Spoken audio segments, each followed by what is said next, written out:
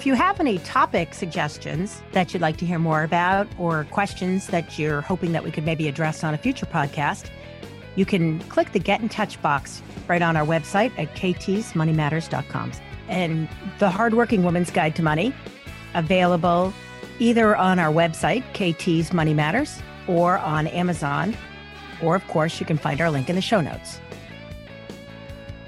Working with your investments, retirement, insurance, estate, or tax planning, or just dealing with everyday expenses, your money matters. Let KT Thomas help you make the most of it.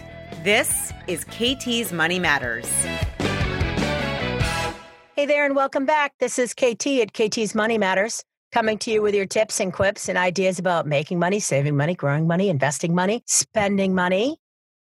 Today, we're going to talk about the longest spending pattern probably of your adult life, retirement.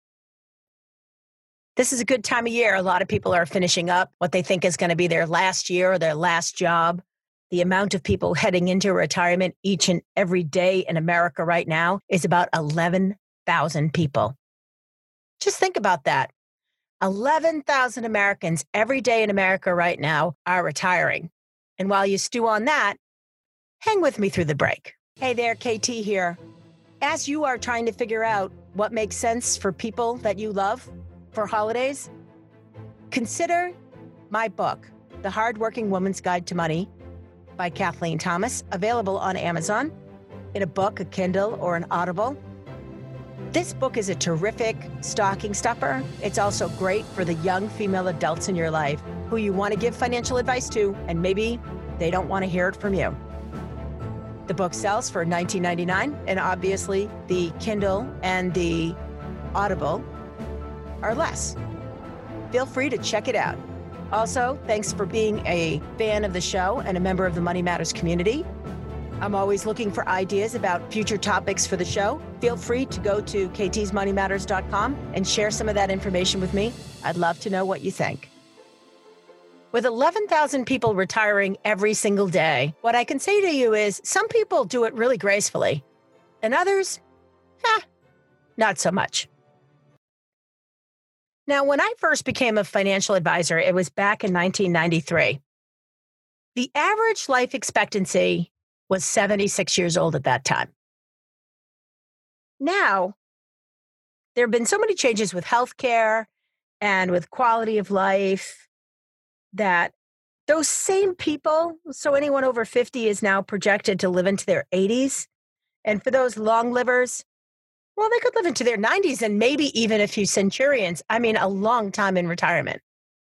Now, this has changed.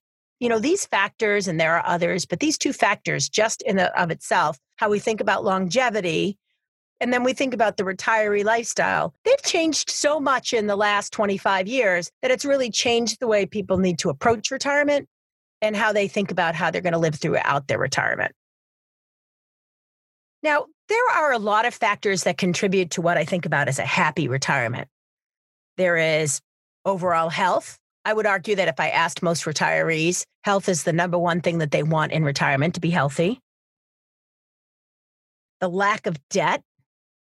Number 3 is sustainable income. Number 4 is like hobbies or entertainment, things that they're involved in. And 5 is not being alone, social contacts.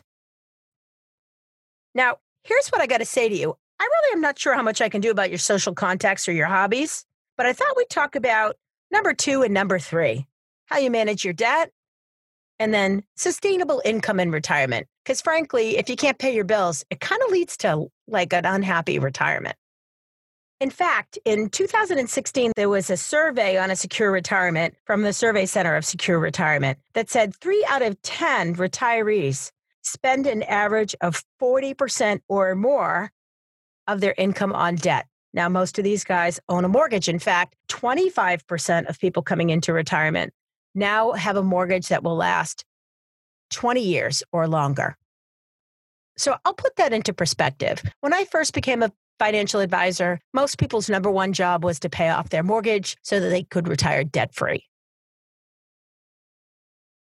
But then the 90s came along and all of a sudden stocks were great and people thought they could get so much more money if they invested it all. In fact, there was a lot of, kind of reckless financial advice being thrown out there where people borrowed money from their house and then put it in stocks. And then, everybody was really happy for a really long time. And then like every other party, it ended badly with the dot-com thing in 2000 and 2001 and 2002. And then all of a sudden, what they realized is they should have paid off their mortgage. And every time the market kind of gets ahead of itself and the return seems so amazing that people fail to manage the debt side, they get to retirement and have more debt than they thought they should, or than they ever thought they would carry in retirement. So 40% of your retirement income, a lot of money to apply towards debt. But let's talk about what makes up retirement income, because that's kind of the other side of this equation that's really affected the way people enjoy their quality of life in retirement. So the other thing that's drastically changed for retirees since I got my securities license back in 1993 is the number of people who have a pension. So in the early 90s, that number was like almost 40% of Americans had some sort of pension. So they had Social Security, and then they had some sort of pension on top of that. Today, that number is down to about 13%. So this is where that consistent income in retirement, which is part of one of those things. Remember, we talked about health, we talked about low debt, but one of the other things is income in retirement, sustainable income to go a really, really, really long time. Because now we know we potentially could live for decades in retirement. So if we don't have our own sustainable income, like we don't have a pension, what might we do instead to make sure that we have all the income that we need? Well, there are maybe 4 things we could do that could help us increase our income. The first one is we could take a look at our nest egg and structure that nest egg to provide more dividend and interest income versus, looking for long shot growth with low dividend income. Then we could live off the dividends. Now, this is something investors used to do all the time. I remember this was a regular plan when I was, let's just say fresher in the industry, because stocks paid real dividends and investors could buy good stocks that paid dividends and get that dividend income and use it to supplement their retirement income. But then the tax law changed, making a preference for capital gains over dividend income. And this happened, early in the 90s. And so people started shooting for more capital gain income, which is a tax preference item, but you got to buy growing stocks. And that also means that often growing stocks tend to be a little bit more risky because they're betting a little bit more on the future growth of the company, say, versus the ongoing income.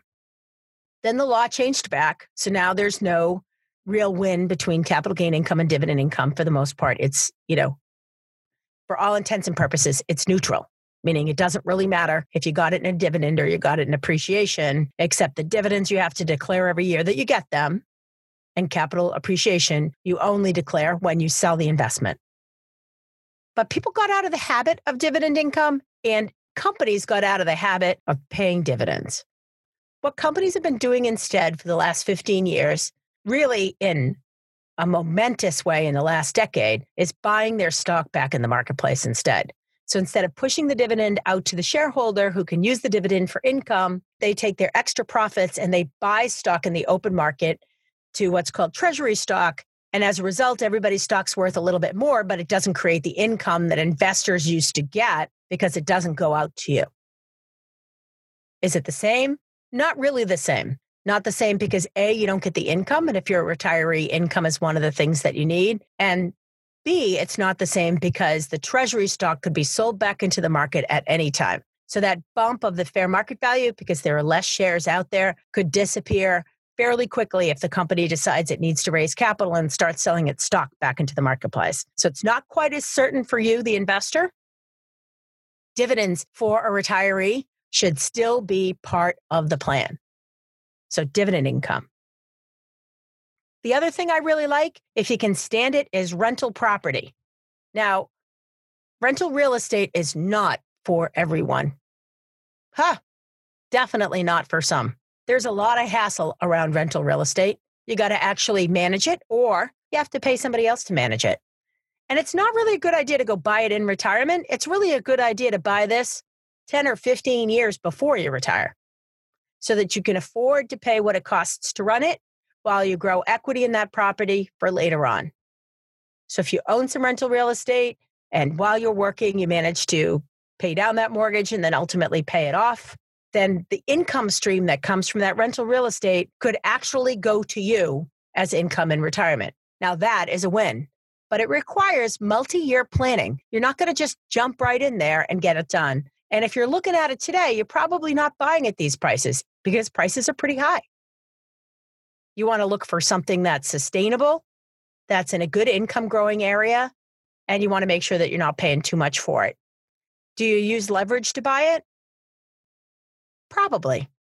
Most people do. Why? Because it allows them to get a little bit better rate of return.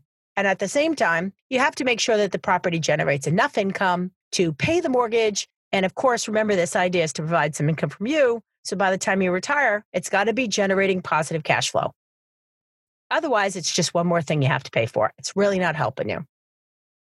Now, if we have done dividend income and we've done real estate, or we've decided that real estate is not for us, one of the things many people do now is they do direct redemptions from their nest egg. Now, what does that mean? Well, it means that every month, in order to get the income that you need, you're selling little bits of your investments to create the cash. Now, of course, you don't want all your money in the stock market. Needless to say, if the stock market falls apart and you need to take money out of every month, the math gets bad quickly. So you want to have some money in cash, some money in fixed income or bonds. So you want, some boring money. Can't all be shooting at the moon. And then you want some long-term stock money. But you want to think about spending money out of the most conservative side of your portfolio, even though it exceeds its earnings of that particular account, allowing other investments to earn. Or if you can't stand how that all feels financially, you could decide to create your own pension. And so you'll see people that'll take a certain amount of money that they have and buy an annuity from an insurance company with it. Now, whether you love annuities or you hate annuities, I hear it all the time. Here's what I'll say. There's nothing I actually really love or hate in the investing world. There's a lot of reasons to be careful when you're looking at annuities, because sometimes annuities can be fairly expensive on the inside. But I'm not talking about a deferred annuity with investments and the lifetime guarantee, spending income level, blah, blah, blah. I'm talking about an old, boring, incredibly boring income annuity where you give them a check and then they give you and your spouse a check for the rest of your lives. Why do that? Well, first is it eliminates the cost of managing those assets over your lifetime. It eliminates the chance that you'll run out of money during your lifetime. Now, it's not good for all your money because inflation happens and you're going to want to have an ability to pay more later on if you live for 20 or 30 years to be able to make up for it. Also, an immediate annuity means that there's no money left over for the kids and the grandkids. So when you're thinking about doing something like this, you should ask yourself, how much guaranteed income do I need? And how much future growth am I willing to give up in order to get that? So if the number one goal is guaranteed income for the rest of your life, then this is an idea. If it's not, and it's really like I've got plenty of income, I don't really need to do this, then you probably don't do it. This is something you do when you want more guaranteed income. And then my last, and frankly, the most popular idea lately is you could work a little.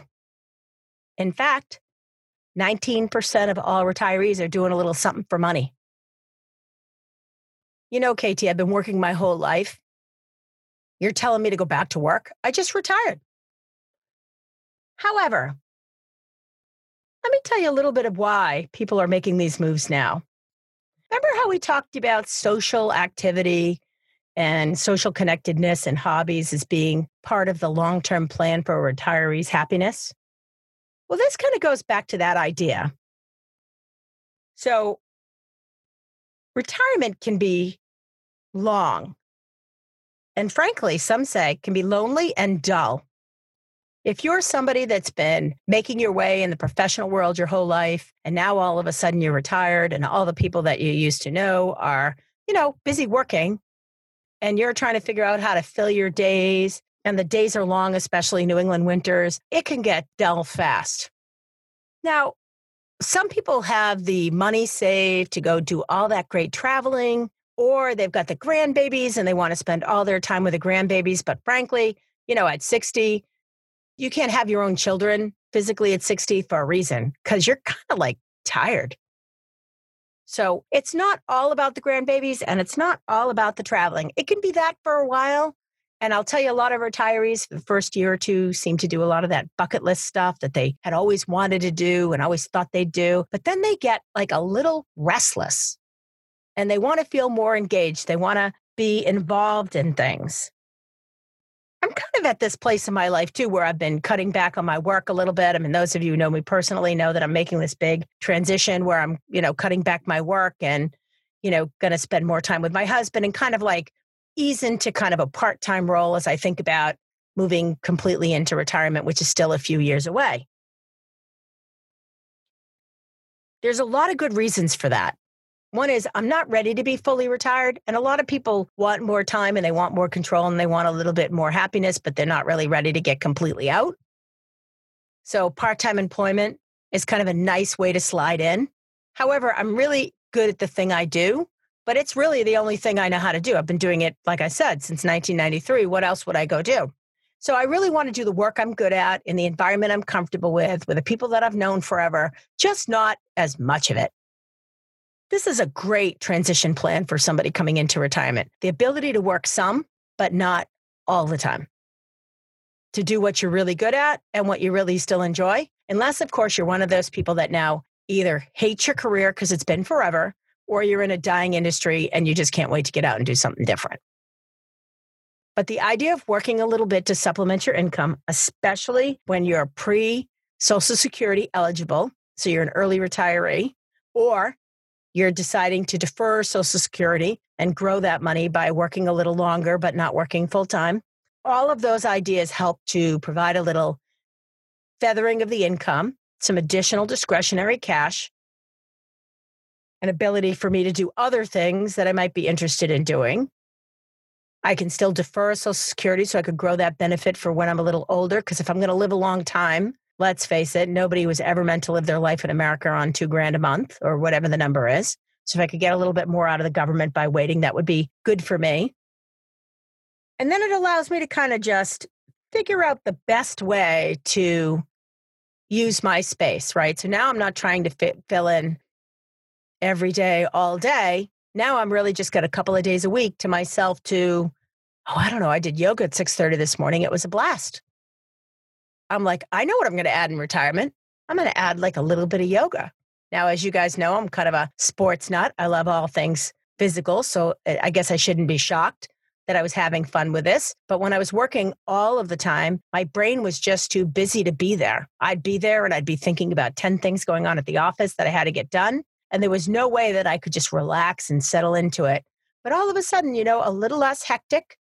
And suddenly I can find my little Zen happy space in yoga this morning on a Monday morning.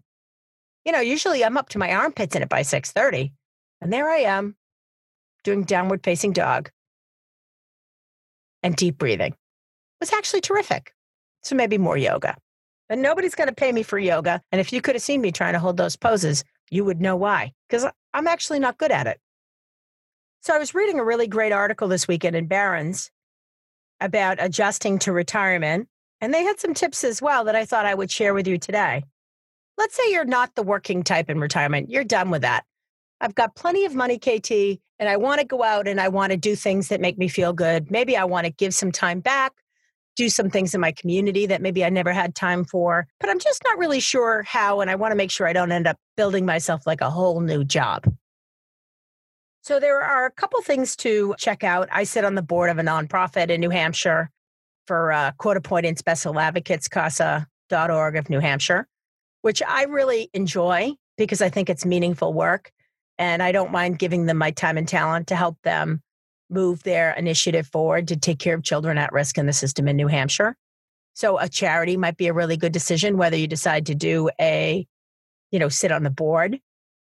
I have all these executive functioning skills I'd like to use for somebody else if I can. But maybe that's not you. Maybe you want to do volunteer at a school or in some kind of after-school program for kids. It could be anything, right? It doesn't have to be, some high-profile thing. It could be really anything. So if you're looking for those kinds of ideas, first is to look at seniorcorps.com, which is a site that links older executives with mentoring opportunities for younger executives. It's really meant to help share your skills with the next generation. Then you could look at things like Encore Fellowships, which are about learning a new trade or education, something different, going to school for something. There are all kinds of different things you could decide to spend a little time and learn about. Some of it is web-based, some of it's community-based, but, learn a new thing or invest in a new idea. You, of course, could join a charity or a nonprofit, as I have done. Just kind of, I think I've worked really hard and I've made the majority of the money I'm ever going to make in my lifetime. And now it's about using some of those skills and talents for other organizations that maybe don't have those kind of opportunities that I've had in the past. That's my mix. I feel good about that. So I'm working a little part-time. I'm doing a little work sitting on a charity board. And then, of course, I'm still chatting with you guys and thinking about, writing and speaking. And because I'm really not ready to retire. I'm really just not ready to kill myself anymore. And that's a big difference. So as you think about those of you that are thinking about how do you ease yourself out, can't imagine just not having anything to do anymore, this kind of roadmap could be really great. Here's what I would say to you. The first thing you should do is if you think it's time to work less, but you're not sure how to go about it, think about it with your current employer, if you still like them. Remember that they're never going to pay you to do half the work, all the money that you used to make. So go into it with your eyes open that what you're doing is you're buying time and you're buying less responsibility. And with that will come less compensation. If you go in with that and you know what you need to do, then you can move from there. It's important not to get caught up in the money and the benefits and how much more money you'll make if you continue to just work at it. Because frankly, that's one of the trends in America that's also kind of scary is people who die in the last 2-3 years of their job because too much stress for too long. And it's important to think about the balance of the time you spend working in your life and the time you spend not working in your life. Now, if you've got no money for retirement and you have to work, then you have to work. That's the position that you're in. Really, when I say that for those who have accumulated money. I always say to people, sometimes you're at a place where work is optional, where you have enough money to carry you your whole lifetime and you're still working because you're just not even sure where to start. Then it's probably time to start really thinking about those pieces. So whether you meet with a financial professional or HR person at work, or you decide to start doing some research on your own to start getting yourself ready to make that transition, frankly, there's nothing waiting for you except your future. For those of you, those 11,000 of you today entering into retirement, congratulations. And for the rest of us, we're waiting for you. I hope you guys find the thing that brings you the joy for the next stage of your life. Till we speak again.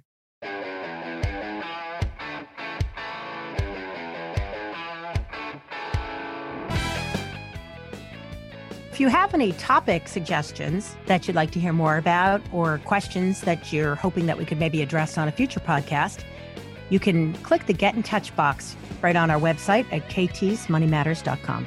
And The Hardworking Woman's Guide to Money, available either on our website, KT's Money Matters, or on Amazon, or of course, you can find our link in the show notes.